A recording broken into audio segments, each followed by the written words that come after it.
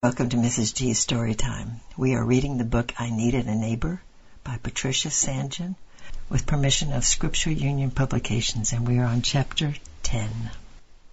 Merritt and Tikla settled down at the great border camp where every day seemed alike, except that the April weather was getting hotter and hotter, and the flimsy shelter where they lived next to the kind old priest became more and more tumble down.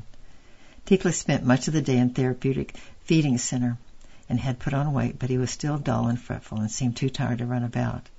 Early in the morning or late in the afternoon, when the shadows of the palm tree grew longer, they would roam along the dry riverbed in search of firewood and cook their injera.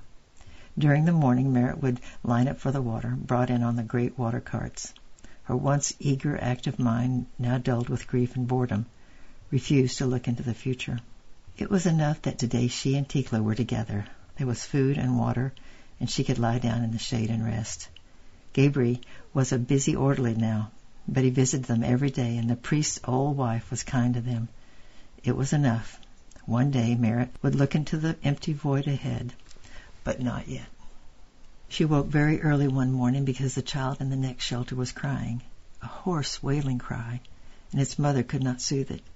A small mist rose from the river, and it was still cool. Merritt lay still for a time, and then she went over to where the mother sat, rocking her fretful little son. "Is he ill?" asked Merritt.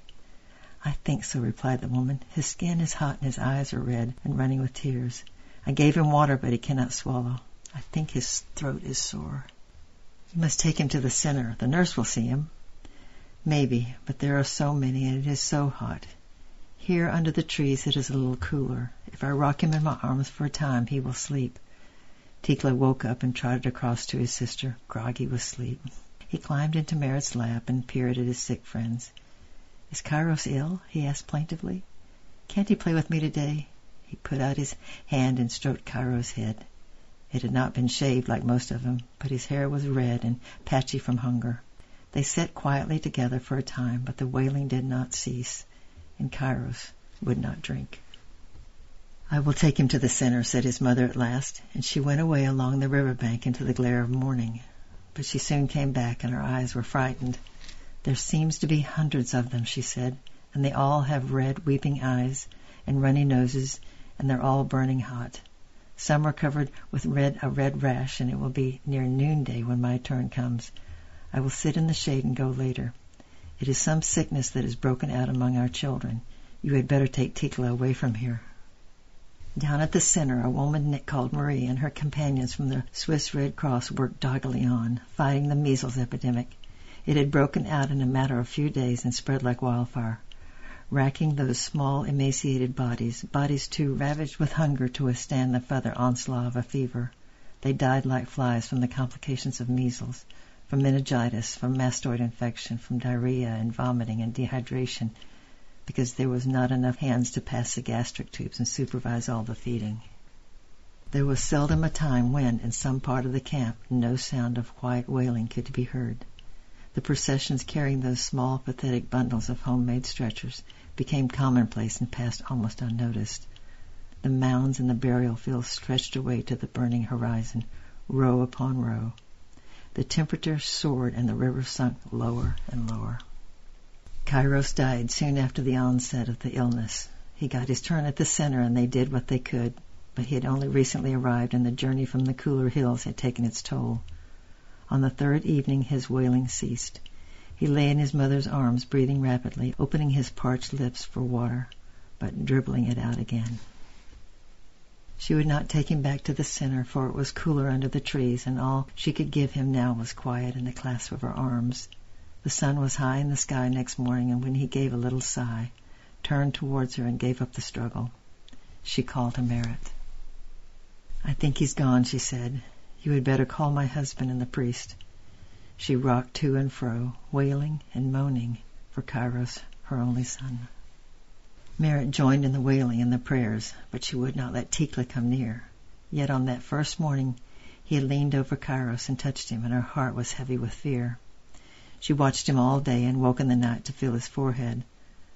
But it was 10 days before he crept into her lap, complaining of a headache and sore eyes, and her body turned cold with a dread, for this was the beginning.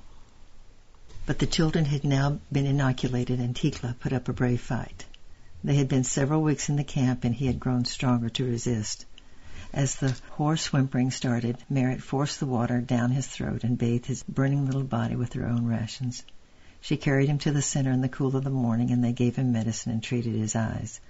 On the 4th day the nightmare receded, and she thought he was going to live. Only then did she dare think about what might have been, and to contemplate the future without him. He had sweated profusely in the night, and his temperature had fallen. The hoarse crying had ceased, and he lay in her arms, weak and ailing, but peacefully asleep. But because she had so nearly lost him, and he had been given back, she looked steadily into the future and realized that their future lay together. She did not know how long they would stay in this scorching day-to-day existence, or what change could possibly come, but Tikla would still hold her hand and lie beside her at night. Her life still had an object, and one day the hot season would pass. One day Tikla would grow strong and beautiful. One day the rain would fall and the crops would spring up, and they would all go back over the border, he and she together. She would be older then. Her thoughts became hazy and indistinct at this point, but there were no parents or grandparents to go back to. Then, because she was so nearly asleep, worn out from her nights of vigil, she seemed to hear Fikra's voice. "Only a few months and I will come and look for you. The rain will have fallen." Welcome to Mrs. G's Story Time. We are reading the book I Needed a Neighbor by Patricia Sanjan. She laid Tikla down on the cloak and stretched out beside him. Fikra was coming, running over flower-covered mountains through the harvest fields to find her. She was young and she was beautiful, and she was wearing her bright embroidered dress, and the green shining landscape smelt of rain. And tomorrow we'll read chapter 11. I love you, I'm praying for you, and we'll see you tomorrow. Bye-bye.